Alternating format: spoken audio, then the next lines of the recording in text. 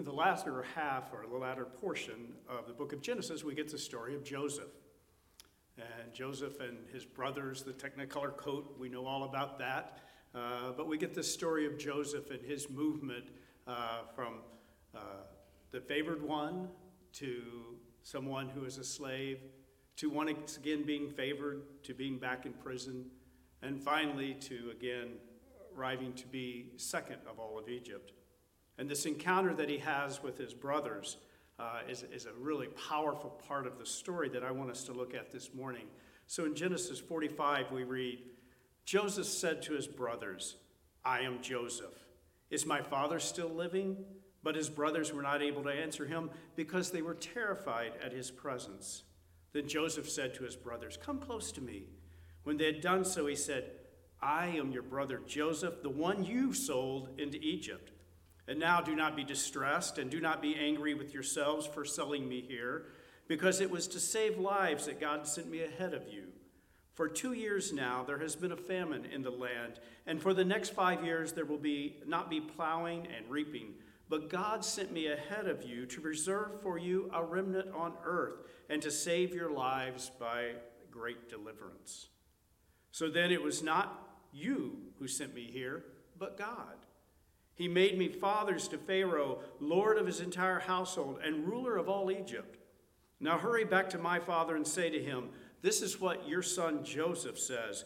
God has made me lord of all Egypt. Come down to me, don't delay. You shall live in the region of Goshen and be near me, you, your children, your grandchildren, your flocks and herds, and all you have. I will provide for you there, because 5 years of famine are still to come. Otherwise, you and your household, all who belong to you, will become destitute. And he kissed all his brothers and wept over them. Afterwards, his brothers talked with him. The word of the Lord. Thanks be to God.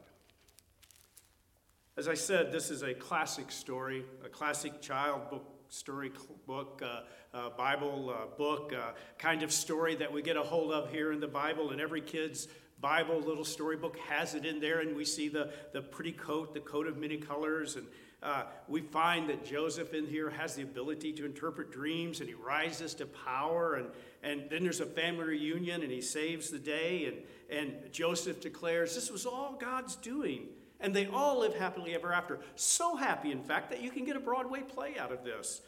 It is a great story for a child's Bible, and it should be. But as adults in the church, we usually tell the story of Joseph and of Genesis as an admirable moment of forgiveness, reconciliation, and catharsis. And there are elements of that here that we can learn from, no doubt. But if that is the depth of our interpretation, we really do miss the theological and emotional complexity of this passage if we simply allow Joseph to become a paragon of mercy. We also miss the challenge of Jesus regarding telling us how we should live in Luke 6, the Sermon on the Plain that Jeff read for us earlier. We miss, if we are not careful here and we leave this to the children's Bible storybooks, we miss the challenge that Joseph seems to have experienced in coming to a place of forgiveness, of coming to understand the role of God in his life without attributing the bad things that happened to him to God, and becoming simply a pawn of salvation history. And so Joseph's just another movement in what God is doing in the world. That is true, but it's not simple.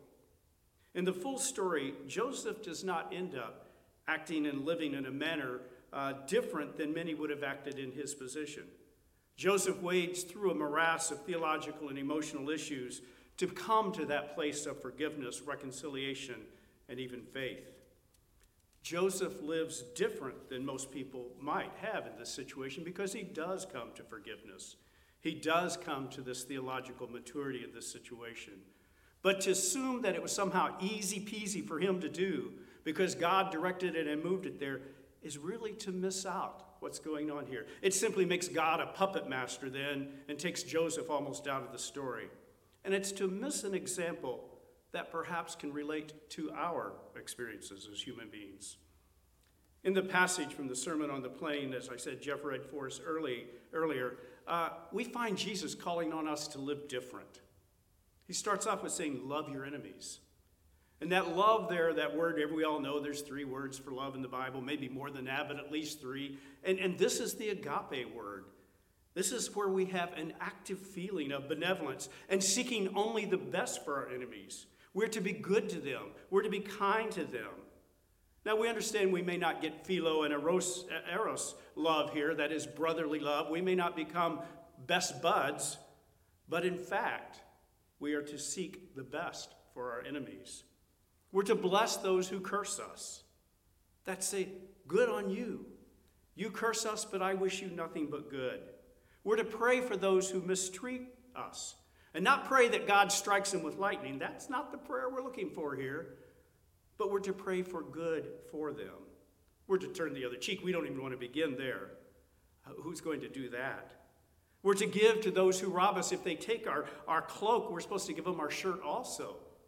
In that day and age, a person was not able, if you owed them a debt, they were not allowed to take your tunic. They could take your cloak, but they were not allowed to take your tunic, and they had to give it back to you at the evening time so that you could stay warm. Jesus says, just give it to them. Give to those who take and don't demand it back. Don't stand on your rights. Do it to others as you would have them do unto you. Love your enemies, he says again, and do good. Lend with them and don't expect repayment. Be merciful. I don't know about you, but it seems to me that that's hard. That's really hard stuff. I think one of the major challenges to the relevance of the church today is that we don't often behave or look much different than everyone else. In our office, in our neighborhoods, in our communities, and maybe even in our churches, we don't necessarily stand out as being different, as being the kind of person that Jesus calls us to be in this Sermon on the Plain. We love our friends, and maybe even sometimes our families. Jesus tells us even sinners do that. Even sinners will do that. We hold on to what is ours, and we only lend to those who we know are going to pay us back, and hopefully with interest. After all, that's only reasonable in this day and age. You just can't start giving stuff away. We build walls around ourselves that says, you can't touch me. You will stay away from me, much less have my other cheek if you hit me on one of them. We wait for others to do for us what we want before we do for them. Treat me well and I'll treat you well. Jesus says it's the other way around. I love the quote from Rosa Parks that says, nothing in the Golden Rule says that others will treat us as we have treated them. It only says that we must treat the other the way we would want to be treated. That's a lot. Shouldn't they be nice to me before I'm nice to them? Can't we just avoid each other? And we're not to judge or condemn. We're simply to forgive. And yet, why wouldn't I judge and condemn? It's so easy to see the problems that everyone else seems to have. And maybe they need me to tell them about that. And maybe they need to get themselves right before I begin to forgive them. This Christian ethic that Jesus is giving us of treat others first, to do these kind of things, it's a positive ethic. It consists in us doing, or in us in not doing, to put things in context. That we are, in fact, supposed to be out being active in doing this, not waiting for something to happen, an equal exchange to occur. The Golden Rule is do to others. There are some things like this in ancient writings that says, don't do to someone what you don't want done to you. Jesus says it's just the opposite. You actually have to be active in making these things happen. The ethic is built on the extra thing that we are going to do. Because what credit is it to us if we do the regular thing that everyone else does? Yeah, you love your friends. You loan to those who can pay back to you. Jesus says there's no credit in that. We are to do the extra thing. Listen, we all know that's a hard way to live and be. I've had to live with this sermon all week, and I understand my shortcomings in this. Jesus didn't want us to be just to say, we will do it when it's okay for us. He didn't want us to acknowledge that, well, in this world it's okay. He really wanted us to be in congruity with his teaching. In my first church that I was pastor of, there was a woman just a dear woman named Juanita, very small woman. She and her husband farmed thousands of acres, And she was honest, if nothing else. She just said, when I would get to these passages and be teaching these in the church and would be talking about them, she'd just say, I can't do that. I don't believe Jesus meant that. Well, after a period of time, we talked, and we continued to teach and work with one another, and she said, okay, I can believe that Jesus meant I was supposed to do that, but I can't do it, and I'm not going to. I appreciated her honesty. She was the one person who said, I'm not going to do that. I don't know if I was that honest at that time, that I don't always do that. She said, Jesus doesn't intend me to be walked over. No, he intends you to love your enemy. That's hard stuff. If we are to live different, maybe we can go back and learn something from Joseph on how you can pull this off, because it is hard stuff. And see if we can learn anything from Joseph, because I think Joseph really went through the emotional and theological stress that living this way presents. First, we need to probably realize that Joseph was more like us than maybe the children's books let on. He isn't necessarily up there on that pedestal, just that paragon of mercy and love and forgiveness. He was a lot more like us. In fact, we know that from his early days as a child, Joseph was a braggart and arrogant. You can almost see, can you not, that he got what he deserved. My goodness, running around with the coat and telling his brothers, I had this dream, you're going to bow down to me. Look, all you older brothers, this is what you're going to do. So Joseph was a little bit of a braggart and arrogant, and probably we wouldn't have liked him if he was our little brother. Joseph was also smart, though, and he was ambitious, and he did well. He was a person of principle at times. We know that when Potiphar's wife tries to seduce him, he says no. We don't know if he said no really because he's a person of principle or he's afraid to get caught, but either way, he stands on his principle and he rejects her advances. And he's put in prison and left in prison because of that. Well, he does well in prison. He becomes kind of a leader in prison, but he's still in prison. And then he helps the baker and the cupbearer. They have dreams in prison. They've been thrown in prison by the Pharaoh also. And so they have dreams and he interprets them. And he says to them, now, you're going to get out of prison in the next 3 days. One of you is going to die getting out. But the other one's going to go back and serve the Pharaoh again. The cupbearer is. And he said, remember me to the Pharaoh. Well, we all know what the cupbearer does. He doesn't do anything to mention Joseph. Why? I'm just backing a good thing myself. Why would I help Joseph out? And so Joseph stays in prison for another 2 years. And then the Pharaoh has his dream. And Joseph is able to interpret it. The cupbearer remembers him now, and he's able to interpret it. And we all know the story. There's going to be a famine. Joseph comes in, saves the day, interprets the dreams, and really makes Egypt a powerhouse of having grain and being able to manage this famine that's going on. So now the famine's going on, and here come his brothers who are coming because they have no food, who are coming to hopefully buy food so they don't die. His brother shows up, and Joseph recognizes them, and he remembers his dreams about them. Now, you'll notice if you read the story all the way through, Joseph doesn't immediately say, oh, my brothers, I love you. Come, I forgive you. We're all one big happy family. No, he doesn't. He doesn't do that at all. He recognizes them. They don't recognize Joseph. And so he says, okay, here's the food, but you guys are spies. Yeah, that's what you are. You're spies. And so you should be, oh, we're not spies. Our father's at home with our younger brother, Benjamin. Well, I tell you what, I'm going to keep one of you. You go and you bring them back. You bring your younger brother back, and then we'll talk about it. We'll see if you're okay or not. And so he keeps Simeon. He makes the brothers feel like they're being punished by God. Judah says, it is because of what we did to Joseph many years ago that this is happening to us. So Joseph is not necessarily fostering good feelings here.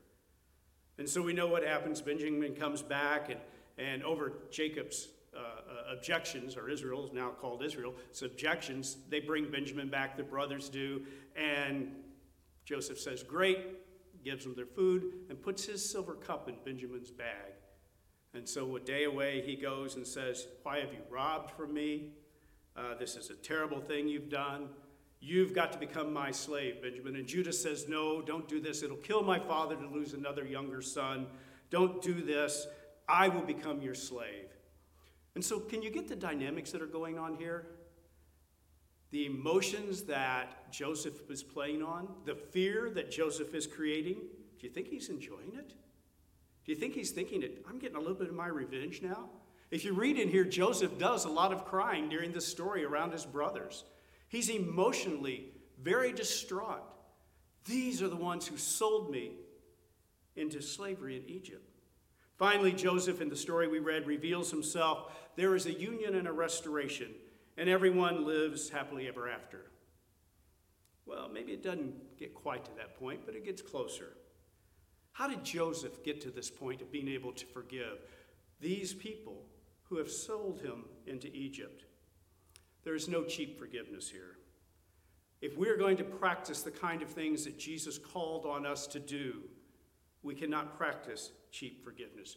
Joseph says twice to his brothers, "You sold me into Egypt." He says, here's what's going on in our community. Here's what's going on in our family. And Joseph begins to reinterpret his own suffering. You sold me into Egypt. Yes, you are guilty. You have blame. But God did something different with that. And so he begins to reinterpret his suffering as providential. Somehow God is using these things, not causing them, but God is using these evil things done by his brothers to bring about good. Joseph is able to reframe his catastrophe, to reinterpret horrible events within this larger framework of God at work in our world. And he creates a new narrative from his traditions. Individuals and communities who can do that are often able to survive and thrive in the face of real challenges. In fact, narrative retelling in our lives and our communities is necessary for life to emerge after horrible events. Most people have had real challenges in their lives. Most people have had loss, frustration, feelings of failure. If we cannot reinterpret that narrative and find somehow that even in the midst of that God can be at work, it's a tough place to be. Such processes of recovery and renewal are often long in the doing. This is lifetime work. Joseph just didn't immediately say, hey, everything's okay. It is long in the doing, and it requires creative reuse of the past to be effective and to enable new life to emerge. It is in this process of reinscribing our lives again and again that the Bible talks about, believing somehow that God can be at work. Joseph does this when he forgives his brothers, and he sets their lives within the context of divine providence. You meant evil, God has been at work doing good. And so in all of our lives, we are blessed by the work of God. The power to forgive must be in the hands of the one who has been wronged. Joseph has to do the forgiveness here. Joseph struggles with this, just as many of us struggle with this issue of forgiveness. Joseph really doesn't come to it very quickly. He plays on their fears. He exploits his power over them. But finally, he comes to the place to observe that God is the primary actor, the primary agent in the drama of life. Not in the evil that's been done to Joseph, but in the situations of overcoming and the outcomes that get produced. We call that faith.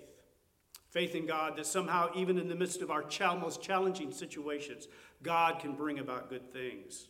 Providence, God at work. Joseph sees the deeper meaning and purpose in life. God used their evil intentions for good. Faith, not God causing bad, but faith in God who can bring good even out of difficult situations is where Joseph comes to. This is not a simple place to come to. Joseph opens himself to a larger reality, to his life in relationship to God, the giver of all good things, and it enables him to be kind to his brothers and forgive them. To forgive after becoming or being a victim of betrayal or crime is not a required thing in life. It's not something we can just turn on and say, oh, I've got to do it. It's okay. It cannot be something that's trite. It's not okay when evil is suffered. And it is not in God's plan. But Jesus does direct us to live different because it is good for us and it is good for the community. When we can forgive, it is a sign that healing has begun. It is beginning to start. It is underway. It can be a lifetime work. If you go back to chapter 50 of Genesis, you will see that Jacob dies. They're all the family is now in the land of Goshen in Egypt. Jacob dies, and what happens? The brothers are frightened. What will Joseph do to us now that Jacob is not here? And they send in a word to Joseph and say, now, Dad told us to tell you that once he's not here anymore, we should all get along and you should do good for us. Obviously, Joseph had not made such repair with them by this time that they felt totally comfortable in his forgiveness. It was not a smooth reunion, but it was a movement forward. Just as in our lives, when forgiveness enacts at times, it can be a lifetime to get that done. But it is movement forward. Back to that idea of Jesus has about us living different, the way that we're supposed to do it. How do we interpret our lives in terms of God, in terms of faith, in terms of providence, so that we can do things like love our enemies? I think it requires that we understand we too can be judged. We too can be condemned. And we too stand in need of forgiveness, just like everyone else does. We need to understand our lives in the light of mercy and forbearance and the forgiveness of God. To do these kind of things make us actually like God when we practice forgiveness. Like Joseph, we have purpose in life, to preserve life, to love life, to be the very presence of God. We are reminded there in verse 38 of Luke chapter 6. We're reminded that whatever we use in our measure, so we will be measured with. This is a trite verse of the prosperity gospel. Oh, God's going to give you more than you could ever imagine. Send in that dollar, I'll buy the jet, and somehow God will bless you with that.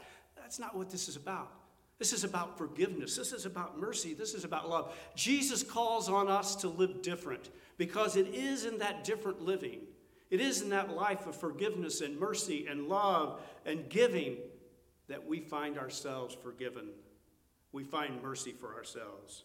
We find ourselves loved. And in the midst of that relationship with God, we will find the resources we need to replenish our lives with what we expend in being the loving instruments, forgiving instruments of God. Amen.